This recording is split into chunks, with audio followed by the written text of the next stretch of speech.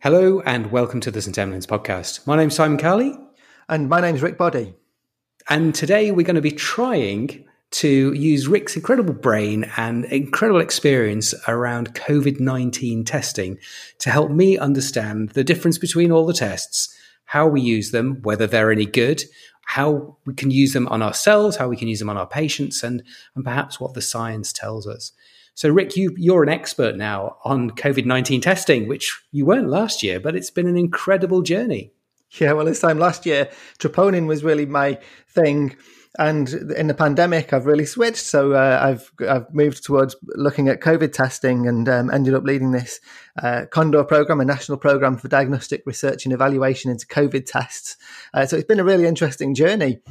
So all those things that we learned about troponin and how to use those kind of tests sensibly, reliably, and with an evidence base behind them, I mean, that does translate into what we're trying to do now, isn't it? With the pandemic, we've got lots of people out there, and we do have fundamental questions in our clinical practice. So does this patient in front of me have COVID-19? And now, of course, we're getting into the era of staff testing and, in fact, population testing, where we want to know whether I've got it or you've got it or our colleagues have got it. And it's a whole different world. Yes, absolutely. And although the tests look very different for COVID-19, the principles of diagnostics are very much the same. And we need to make sure that we apply them and that we keep what we do rooted in science. So going back to the beginning, when things really kicked off, I guess, at the beginning of the year, we were doing tests. So they were usually nasal tests or from the back of the throat. And they were what's known, I think, and correct me if I'm wrong, they were PCR tests. So just explain to everybody again what PCR test is.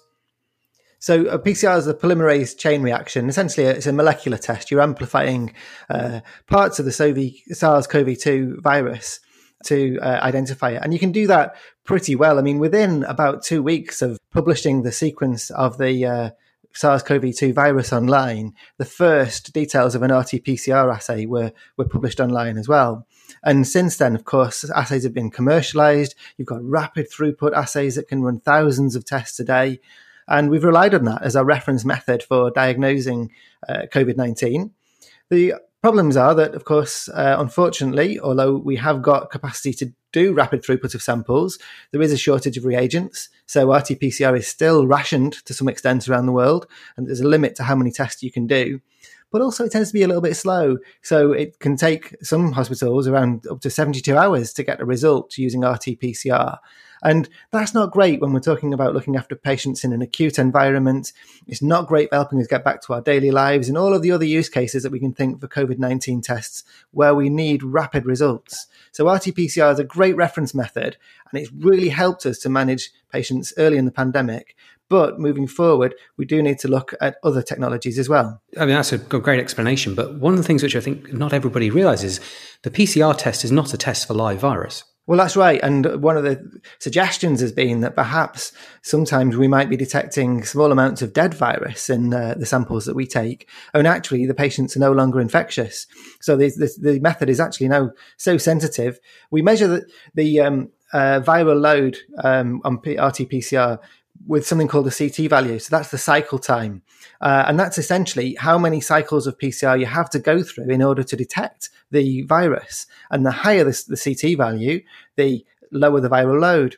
So we're detecting patients with very small viral loads. We're using RT-PCR now with CT values above 35. And what we don't know is how clinically significant are those results? Could those patients still be infectious? Or actually, would it be safe for them to mingle with others and not pass on the virus? And so it's entirely possible that somebody could have had a disease and then recovered from the disease, but still test positive for a PCR test. Yeah, theoretically possible. That's become a concern recently because sometimes you get these high CT values, low viral loads. You can't culture the virus in the samples. And there's the question about whether actually we're detecting dormant or dead virus in some of those patients. So I think that's some of the reason why, and again, you're taking into account what you're saying that it's not absolutely 100% certain on this, but it's one of the reasons why now when we're doing staff testing, that if you have had a positive COVID diagnosis in the preceding weeks, then they advise that you don't actually take the test because you may just have a false positive. But actually the evidence and the data, we're still not entirely certain about all of these things. It's a fascinating area. Yeah, so for staff testing, of course, the big news now is that we've got lateral flow tests. So they're like simple pregnancy tests that you can do at home. So you have the testing strip. You'll apply a sample to a buffer, mix it into the buffer. The solution is then dropped onto the testing strip. And then after a set time, which is around 30 minutes or 20 minutes, you'll read off and see if there's a control line. And then another line. If you see the second line, then you've got a positive test. Very, very simple method, doesn't require an analyzer. Does lend itself to self-testing on a large scale. And in the UK, we've now got that twice a week for all of the NHS staff, which is a really interesting development, actually. And we helped to evaluate the accuracy of some of those assays. The results for the ANOVA assay have been published online. And for that, we looked at the sensitivity in the FALCON study. So 14 testing centres across the country, we asked people who had COVID, identified at community testing centres, to come back and give us more samples. And we then evaluated how accurate the assay was. And in fact, it was around about 77% sensitive for COVID-19. So, just over 3/4 of patients who have COVID are picked up with the test. And separately, in people who didn't have COVID, the specificity of the assay was evaluated. And that's actually not bad. It's around about 99.6%. So not bad. You'll still see a lot of false positives when you do testing on a large scale, because you test a lot of people. Even with a 99.4% specificity, you're going to get quite a large number of false positives. So that's also an issue worthy of some consideration, particularly with regard to staff testing. Because a positive result, of course, means that the staff have to go off sick, potentially for 14 days, unless you rely on confirmatory results. And that could have a big impact on rotas, especially when you consider that it's not just the person themselves who has to isolate, but also their contacts. And quite a few of those contacts also work in the health service. This is just a natural feature, isn't it, of hospital life? It's really, really interesting. I mean, we can go back into the fundamentals of how diagnostic tests work. But yeah, that figure of 99.6%, you think, wow, that's incredible. How high does it have to be to make Rick really happy? And the answer is, it depends who you're testing. And that fundamentally. So if you're using this test in patients who you think have got COVID and it comes back as positive, that's definitely post-test probability. They've definitely got COVID. But if you test it in people who probably haven't got it, and with very low incidences. So in places like Cornwall, for instance, most of your tests that are positive will come back, will actually be false positives. What do you think about the sensitivity, Rick? 77% is not brilliant compared to a lot of the tests that we would like to use in practice. What do you think about that?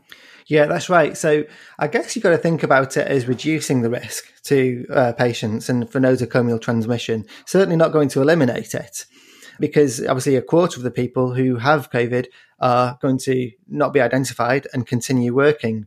Now, by doing twice weekly testing, the hope is that we'll reduce that you won't test, you're less likely to test false negative twice or 3 times if you've actually got COVID. So it might be a little bit better than that in practice. The thing is, we don't know, because we didn't look at serial sampling in the study. We'd hoped to, but it was just not feasible to actually operationalize that. So there will be some people who continue to practice despite potentially having COVID-19. Now, importantly, when we looked at our results and stratified the results by CT value, you can see that the sensitivity of the test gets better at lower CT values. So in people who have higher viral loads. So if you have a pretty high viral load of, let's say, CT value of, I think it was about 20, 25, then the sensitivity goes right up and it can achieve a sensitivity of over 90% in the patients or people with the highest viral loads. Now, why is that significant? Because we think that when you've got a higher viral load, you're much more likely to be infectious. And so actually, although it's picking up perhaps just more than 3/4 of people with COVID, actually, we're probably picking out the most infectious ones. So although it doesn't sound great to be missing 1/4 of people with COVID, actually the reality is that on the balance of probabilities, we're taking out most of the ongoing potential to transmit the virus. That's really interesting, Rick. I hadn't even thought of that one. The other thing I was thinking about in terms of the sensitivity was whether or not there might be user error, because you've done a lot of work in the past on point of care testing, and even using healthcare professionals, there is variability in how well people perform tests. Now, the lateral flow isn't the hardest test in the world to do, But it is a little bit harder than peeing on a stick. It's not quite like a pregnancy test. You've got to put the swab in, you've got to put the drops in, you've got to mix it, and then you've got to put it on. So the serial testing would hopefully mitigate against that, because hopefully you wouldn't get it wrong persistently. But actually, if it's a viral load issue as well, then that's actually a little bit more reassuring. Yeah, you're absolutely right. And these are things that we just don't know. Rolling out twice weekly NHS staff testing, we don't know how that's going to play out. Are people going to be more likely to see a line when there isn't a line, simply because perhaps they've got other things to do, family life at home, and you maybe leave the test a bit too long? If you leave the test a bit too long before you read off the result, then sometimes you will see a positive line on your test, and that won't be a true positive. So there's that possibility. There's also the possibility that people, when you do things on a large scale, you and I and all of our colleagues, I'm sure, would never want to take a day off unnecessarily, but then there might be people who feel that way, and of course gives you a great opportunity to do so when there's a subjective line that's going to decide whether you're in work or you're off sick. But similarly, you might have people who really don't want to take the day off sick, and they really don't want to see that line, and that might affect the sensitivity of the test. We just don't know that. And this is a very, very interesting experiment for us all. We've, of course, got no precedent for this. We've got to do something. This is what has been decided to be done. But how it will play out will be very, very interesting. I think it's absolutely fascinating. And the impact, I think the impact on staffing will be, it's just unknown, isn't it? Absolutely unknown. But the moment my feeling is we've got the system, we've got to do something, as you say. I think it's reasonable to give it a try. And there's a degree of science behind this. But we are going to have to watch and see what happens. And it just will be fascinating. And that's what I've said all the way through the COVID-19 pandemic. It's been absolutely horrific. It's been a horrendous experience in so many ways. But from the science point of view, from the rapid pace of change and the learning, it seems like every week we're learning and being faced with new evidence-based medicine type challenges. And it's tough, but it is interesting. Yeah, it really is. We've never been in any situation like this before, where the findings of research are literally translated into what we do in practice almost immediately.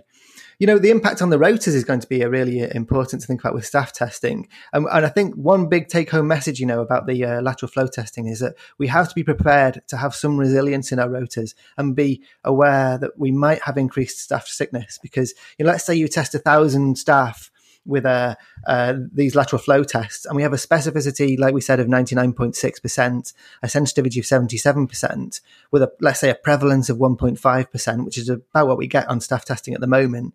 You're going to get 3 false positives every round, 12 true positives, and 3 false negatives. So, well, there's 15 people off sick and 3 people with COVID still working. So it's important to think about that. 15 people out of every 1,000 in just one round of testing. And of course, we're doing rounds twice a week for 12 weeks. So I think for rota masters, we have to be aware that we really, really do need to build in some resilience and have some scope to cross cover for when there is going to be some sickness. And I know that there are certain departments which have suggested that they've staggered people in their rotas, so that some people do it on a Monday and a Thursday, some people do it on a Tuesday and a Friday, some people do it on a Wednesday, etc., to just sort of make sure that we don't do everybody on the same day. Going forward, that seems to make a lot of sense to me, just to keep some sort of idea of what's going on. But I think you're right, a bit of resilience and an expectation that you're going to lose people off rotas would seem to make sense. So where are we up to with FALCON and CONDOR at the moment? What are you looking at now? So the FALCON study is a multi-centre study looking at the diagnostic accuracy of tests. We originally intended this to be in secondary care. Obviously, we took a bit of a diversion with this moonshot project in testing centres. But we've got around about 50 hospital sites open now, recruiting patients. We've recruited over 2,200 participants in total, and we are evaluating 6 rapid tests in hospitals. In fact, it looks like we are on the verge of completing 4 evaluations right now, and that we should be able to stop one of the big ones on Monday. And that will be very interesting to see the results of that. Hopefully, we'll see a lot more rapid testing in our emergency departments. Some people have already got the benefit of having rapid tests in their emergency departments with devices like the DNA Nudge, the Samba 2, that have got out into practice. And there will hopefully be more following suit. We're looking at some rapid antigen tests that give you turnaround times of as little as 12 minutes to give you a result. I think that would be really game-changing for us in the emergency department to get a result that quickly. because it could really affect what we do. It does bother me that we put some patients in our COVID areas, cohorted areas like the COVID resource area, on the assumption that they might have COVID. And some of them are quite vulnerable. So, for example, a patient with COPD is particularly vulnerable to COVID-19. But if they come in with acute respiratory symptoms and they require resource level care, then we have to put them in COVID resource. And if they don't have COVID, we've just exposed them to a significant risk that we really wouldn't like to take unless we have to. Now, if your test is even going to take you a couple of hours to come back, then your patient's still going to be exposed to that risk. But if it's a matter of minutes, we're going to reduce that risk really, really substantially. Question is, can we get to a level of sensitivity where it's safe to take them out into other cohorted areas? Or, do we still need to isolate them? We probably still need to isolate them. But it could still, if we think this through carefully, it could still help us to help to guide some very important clinical decisions. So at the moment, essentially, if you're not working in an emergency department, what we do with patients when they arrive is put them into 3 groups, which is yes, no, and maybe, isn't it, in terms of COVID? So yes, we know you've got it. Maybe you've had a community test. Maybe because you've got the signs and the symptoms, but we haven't yet managed to get a test result on you. And no, because the risks of the screening tools suggest that it's very unlikely. Now, those are all probabilities. The yes isn't definitely yes, and the no isn't definitely no, and the maybe's in the middle. But these earlier tests could actually reduce the number of maybes and make it a little bit more definite. And then we can do a risk-based assessment about how we work with the patients, I guess is what you're saying. Some of the technologies there that Rick, that you were talking about, so things like DNA nudge and things like that, those are brand names, I think. But are any of those technologies different to what we've seen with the lateral flow and the PCRs? Oh, yes. So DNA nudge is a molecular test. And we've got, you'll have heard, I'm sure, in the media about the LAMP tests, which is a sort of shortcut to PCR, essentially. And there's a lot of interest in using LAMP testing, potentially in saliva, although some of the early data coming out suggests that sensitivity of those tests might not be all that. In order to get the sensitivity better, it appears that we might need an RNA extraction step. So that's called indirect LAMP. And then that does slow down the test and loses some of the benefits. We've got as well antigen tests. So these are, essentially when you're doing a lateral flow test, you are really detecting an antigen on the virus. And we've got antigen tests that we could be using in care homes, emergency departments, other clinical areas as well, that use an analyzer. So we have benchtop analyzers like the Quidel assay, the Abbott ID Now, and we've got portable analyzers like the Lumira DX assay. I'm not advocating any of these commercial technologies, just listing a few examples. But those portable ones are sort of handheld devices that you could take to a patient's bedside or certainly a benchtop near the patient and run your test. And I think many of those technologies are going to be very, very interesting for us in the ED because it just brings the testing to the bedside. It's possible we might also see rapid throughput antigen tests as well on our auto analyzers. So you could be sending, it's not a point of care test, you send your test off to the lab to get your results. But if it's rapid throughput as an antigen test, you might still be getting your results a whole lot quicker. There's a huge amount of technology going in this.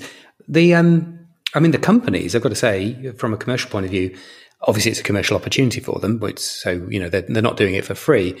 But again, the level of innovation and engagement has been, I think, quite remarkable again. And again, the speed and the pace of change. I don't think we've seen this before. Yeah, you're right. It's been an incredible effort from the life sciences industry. And, we think about with commercial potential, it's, you think, wow, yes, it's about money and sales. But actually, you think we have the world's leading scientists working on these tests. And of course, to take them forward and get them into practice, you have to commercialize them. It's just the way things work. It's the only way you get things into practice.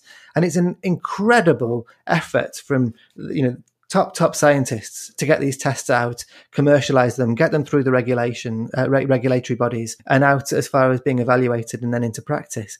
It's a real testament to what we can achieve as a human race in this pandemic to have so many options. So, Rick, I think we're coming towards a conclusion because odds and ends, we like to keep these things within half an hour or so. But I'm just thinking, assuming that we're not going to be all vaccinated within the next 3 weeks, so we're going to be living with COVID certainly for several months. If we get good diagnostics at the front door and rapidly, how do you think that's going to change the way that we function as emergency physicians? What sort of difference is it going to make for us on a daily basis, do you think? Well, an important part of implementing a new diagnostic test is thinking through how the use of the test is going to affect your care pathways. So when you get a rapid test, I think it's really important to map out what we're currently doing now, understand the test characteristics, how sensitive and specific is that test, and therefore, on that basis, how can we use that to change decisions? And it may be that what you're doing is changing people actually from that red zone where we think they're very high risk for COVID, they need to go into a cohorted rhesus area, into a sort of yellow zone where it's maybe. And that still might be beneficial. It might be that you can't get them to rule out at the front door. But I think we're going to see more rapid decisions made in the emergency department on non-elective admissions screened quickly. They'll have a lower pretest probability of the disease. So perhaps more of them can be ruled out and safely moved into non-COVID areas so that we can get back to business. But importantly, it's not just about the ED as well. Testing is going to have a huge impact on our daily lives. We talked about the staff testing, but there are so many other important use cases to allow us to safely see each other again and do normal things. So schools and universities may be targets for testing. Care homes, relatives haven't been able to go in and see the residents of care homes for a long time, but testing might make that possible. Travel, we might be able to use testing to allow ourselves to get mobile again and travel more and see each other. There are so many opportunities for testing, and this is a really interesting evolution of diagnostic testing, isn't it? Because normally, of course, we handle diagnostic tests in medicine. You come to a healthcare organization and you get your tests. Now we're talking about it as a way of life, almost understanding diagnostics as a way of life. And that's, as far as I know, unprecedented. I agree. And I think the other thing that we've seen during the pandemic, thinking about it, is we've never seen, I don't think, and you're going to maybe correct me on this, I don't think we've ever seen such innovation around diagnostics and therapeutics at the same time. Those things don't normally sort of have the same activity in the same process and in the same sort of years. It's normally you got diagnosed and then people look to therapeutics. In fact, arguably, we started looking at therapeutics really before we started evaluating a lot of the diagnostic tests that are out there. And things like, recovery trial, a platform adaptive trial looking at therapeutics has been running actually longer than the diagnostic platform adaptive trials like, FALCON and CONDOR. But it has been interesting to see how those two things, interact to some degree. Yeah, absolutely. And particularly, we're going to see an interaction between diagnostics and vaccines. Because as the vaccines come out and we all start being immunized, it might really change the way that we use diagnostics. And of course, we've not really talked about antibody testing so far. There isn't an established use case for antibody testing. But once we've got vaccines up and running, the question is, could antibody testing become mainstream again? Will it have a use case? Are there evaluation needs before we determine how they're going to be used? And could that actually affect, how we go about our daily lives? Could we use them to sort of generate those immunity passports that there was so much interest in earlier on in the pandemic, but now we've got vaccines become potentially a lot more feasible? So there is still a hell of a lot more work to do on this. We're not over it. But I'm glad we've got people like you, Rick. And as I say, based on all the work you've done around diagnostics in the past, particularly around the management of troponin, it's been brilliant to see you translate it into what's been a fantastic study. I mean, a huge numbers of patients coming out of the UK studies in diagnostics, and it's going to make a real change. Very excited about Monday. I don't suppose you're going to tell me what the results are now, are you? I'm afraid I can't let any results go just yet. I didn't think you would, but we'll keep an eye on it. So watch this space. I'll try and get the podcast out over the weekend then, Rick, so that people can hear your thoughts and come back to us when we know a little bit more. It's fascinating stuff. Thank you so much for your time. Thanks a lot, Simon. It's a pleasure as always.